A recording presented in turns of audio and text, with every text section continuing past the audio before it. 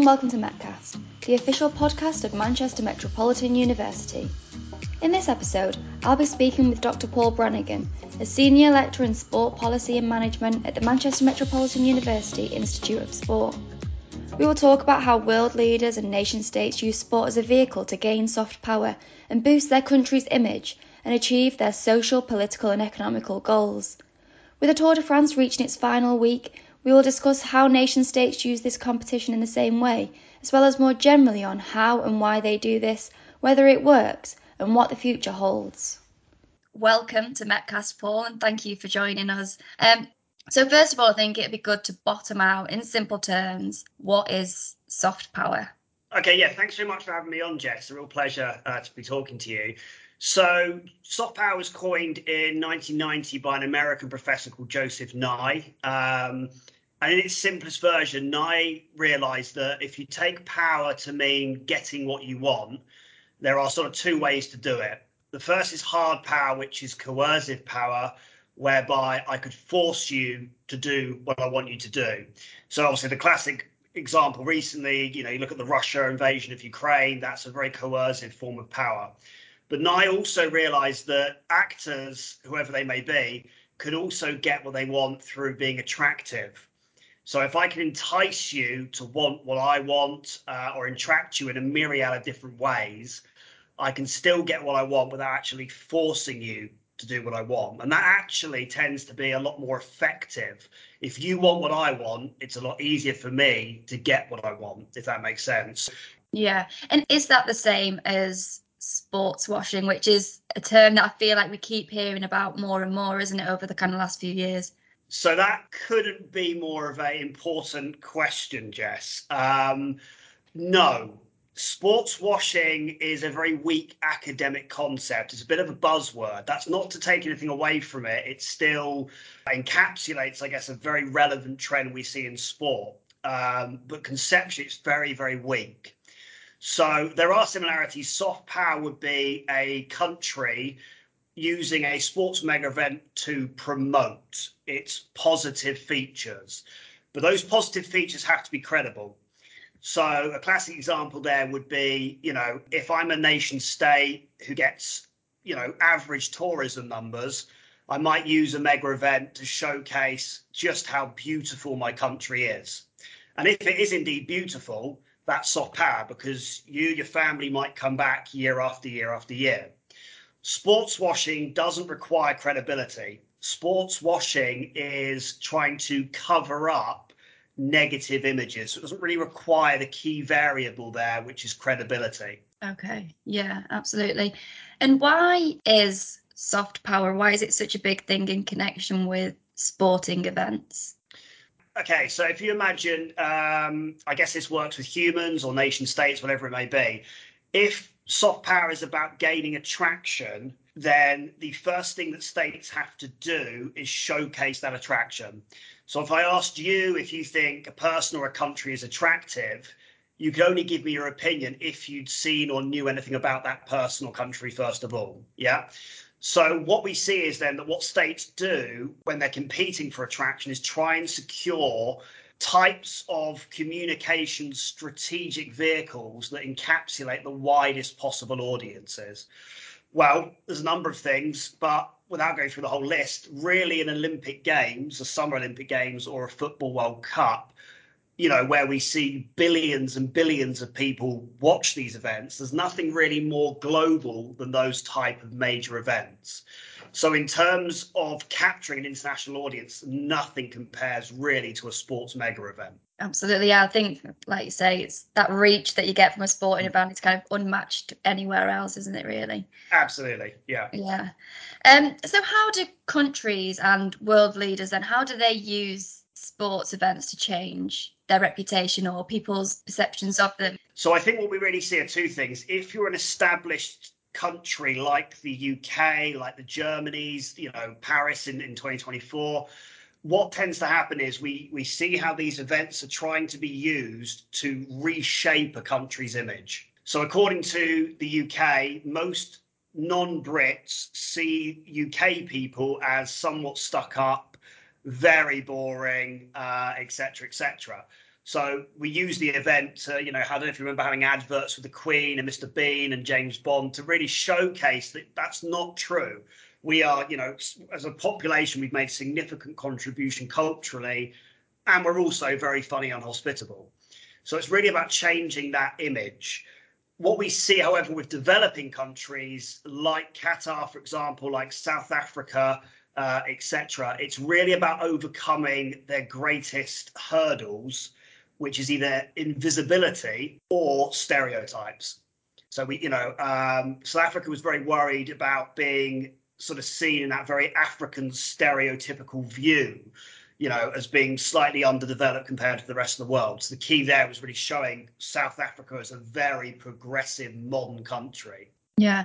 And does it work the same for brands as well? So through sponsorship. So for example, it's the Tour de France at the moment. And I know like a few years ago, there was the issue where Sky stepped aside and Ineos came in and took over the sponsorship. But they're a kind of chemicals company, aren't they, that had a questionable reputation in terms of their environmental profile. Is that kind of an example of perhaps more sports washing, perhaps, and rather than the soft power thing where they're trying to come into a big sport, a big event to boost their reputation?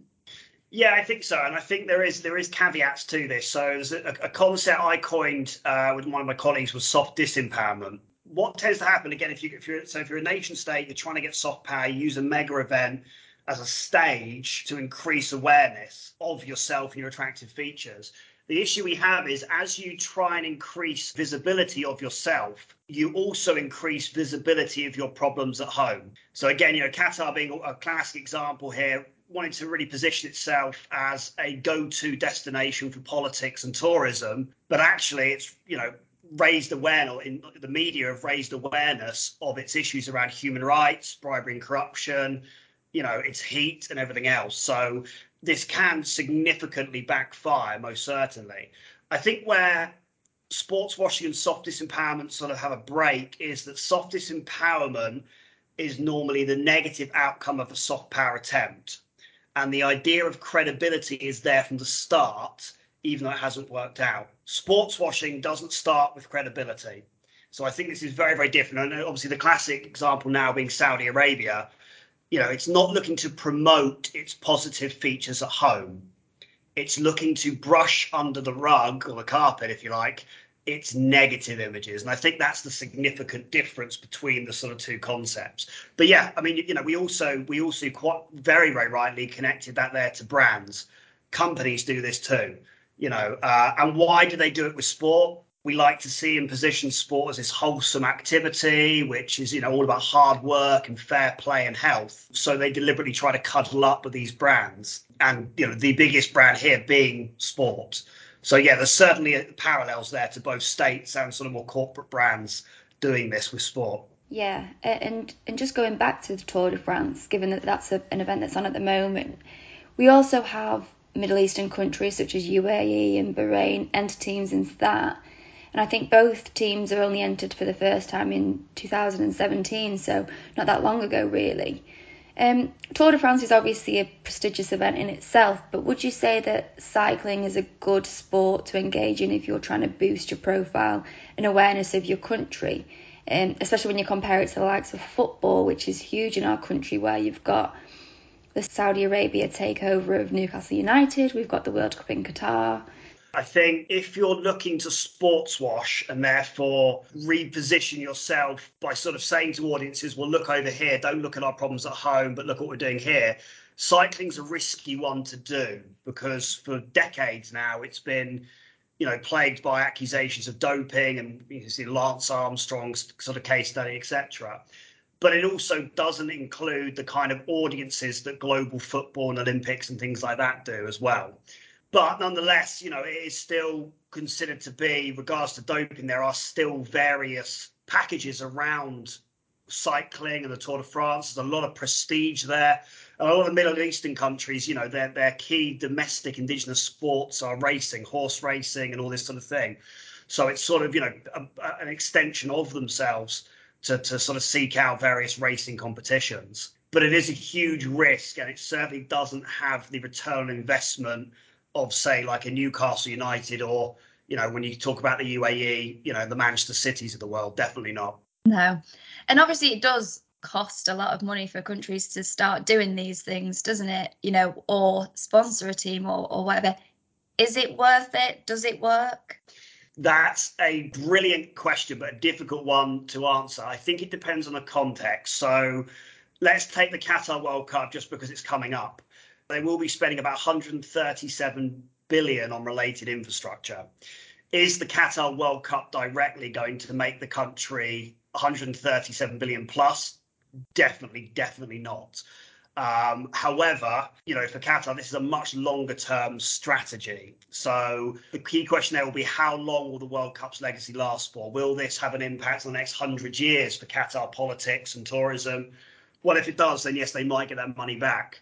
In terms of football clubs, it can work. So we look at, Paris, which was bought by Qatar for, I think, 97 million. It's now £1 billion club. Newcastle, I think, was 300 odd million. That could quite easily be $1 billion club in 5 years' time as well. So it can work. But I think a lot of the time it's really about it's not about making money. I don't think that's why these countries necessarily invest in these sports brands. It's much more about the sort of more soft power, symbolic capital that, one hopes to reap in the short and long term. I think that's really the key there. Yeah. And kind of going back to what you said earlier, really, do you think that countries using sports events to gain soft power is a negative or a positive thing? Because I guess in some ways, you can question, are they trying to, like you say, brush it under the carpet, make us forget about the bad things and focus on the good things? But then again, is it helping raise awareness of the issues that are going on in these countries? Yeah, absolutely. I mean, I think whether it's a good or bad thing, again, very much depends, Jess, obviously on the country and the context. But yes, I mean, I think certainly from what we've seen, we look at the 2018 World Cup and Sochi in Russia and these various countries, Brazil and so on. I was in Brazil when there were mass protests from the Brazilian public because, this country was hosting a World Cup and then 2 years later Olympic Games back to back, when I've never seen poverty like it in Brazil. So that's obviously ridiculous, and there was certainly consciousness, awareness raising there about that. And when we look at human rights, I think what it's done is provided ammunition to these various international governmental and non-governmental organizations like Amnesty International, Greenpeace, Human Rights Watch, to ensure that moving forward, Olympic Games and World Cups are a lot more sustainably focused, both in terms of environment, in terms of human rights and everything else. I think we'll increasingly see that moving forward, that states, if they want to host these events, they will be required to make various domestic changes to sustainability. And I think that will be a key criteria for them to qualify of even actually bidding for these events. So I think in those regards, yes, I think it can be very much a good thing. I think it will help push sport forward as being an engine of change in positive terms. Yeah, absolutely. And that was going to be my next question, to be honest. Can sport drive change? And I guess the answer is, yeah, it can. It can with a pinch of salt, because we look at the Olympics now as very much about being a green Olympics. That's a bit of a difficult one because Olympic Games, inherently, by building all these stadiums, infrastructure, you're actually damaging the environment. Yeah. So they can be more green aware. They can never be green. And the same, with human rights, it might be a case of these events can be more human rights aware. It doesn't necessarily mean these are going to be panaceas of society and magic wands where everything becomes great. But yes, I think they can certainly be engines of sociable change in the future, but they're certainly not magic wands that will suddenly make everything great. Put it that way. Absolutely, yeah. And I don't know whether you think this shift towards hosting mega sporting events in countries that might be seen to have questionable credentials is having an impact on the type of crowd they bring in or the way that we watch sport. Whether that might be because of the credentials or other things. But I know, although this maybe not is the same as like an Olympics or as popular as the Olympics, but I remember when the Athletics Championships was held in Doha, and there was a lot of comments over the noticeable lack of crowds there. So is that sustainable for them? And can they continue to do these things if they're not getting the people in their stadiums or whatever? Yeah, I mean, it's been a bit of a lightning rod, Jess, particularly for Qatar. And I remember being obviously to Qatar quite a few times. I remember going to a stadium which would have probably been the equivalent of like an Arsenal here, which hurts me. I'm an Arsenal fan, and this is a sort of mid-table team. But it was a stadium. I think I held about 18,000, and there was probably no more than 80 people at the stadium. And this was a big game. This isn't a friendly. This was a big game. And obviously, there's been a lot of accusations levied at Qatar that they're now paying some of their expatriate workers to attend these events and everything else. I think the key issue there, I think, is looking at it, and that really, I think, lies with the governing bodies like FIFA and the IOC, particularly FIFA. That these big events do tend to go to where the big markets are, regardless of the outcomes. So I think for the Qatar World Cup, I think this will be much more of a Arab Games. I think it'll be attended by neighbouring countries a lot more than Western countries, which is a very unique thing. But the problem you've got here, of course, is that we can't just hold World Cups where it works for Western audiences, because it wouldn't be a World Cup, it would be a sort of more Western Cup, so it has to travel to these new areas. I think a key thing there, just as well, is also how technology might impact this. At what point will virtual reality kick in? And, if you want to go watch the IAAF Athletic Championships in Doha, you can do from the comfort of your own living room. You can still be there, and you could buy a ticket at £10 or whatever, but you don't actually have to travel. I think the key thing there will be at what point does that kick in? Yeah, no, that's a really good point. But finally, I think, what do you think the future holds in terms of countries using sports for soft power? Is it going to continue? Are more countries, more brands going to start doing this? Is there any policy that needs putting in place to kind of monitor that happening? Yeah, that's really interesting, Jess. I think the key thing there is I think mega events will follow broader trends of where the new markets are. So if you look at the major markets over the last 10 years and those countries who have grown rapidly, it's the UAEs, the Qatars, the Saudi Arabias, China, Singapore, Malaysia, those type of countries. So I certainly think in the next 10 years or so, we will certainly see an Olympic Games awarded to a new city that hasn't ever hosted it before. And I think the World Cup will continue to travel to new destinations.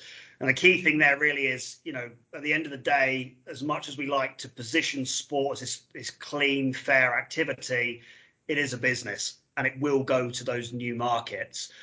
So I think that's really the future. We'll see more and more countries, new countries hosting these big events, which will bring in new, unfamiliar political issues, which we and the rest of the world will continue to talk about. And that in turn, which, as you mentioned, about the governance side of it, will continue to raise much, much bigger questions for these various governing bodies. Thank you for listening to the latest episode of MetCast, the official podcast of Manchester Metropolitan University. Your feedback is always welcome, as are much needed reviews and ratings on iTunes. So if you have a moment, please head there and let us know what you think. You can also subscribe to our podcast on your preferred podcast platform. That's all for this time though. See you next time.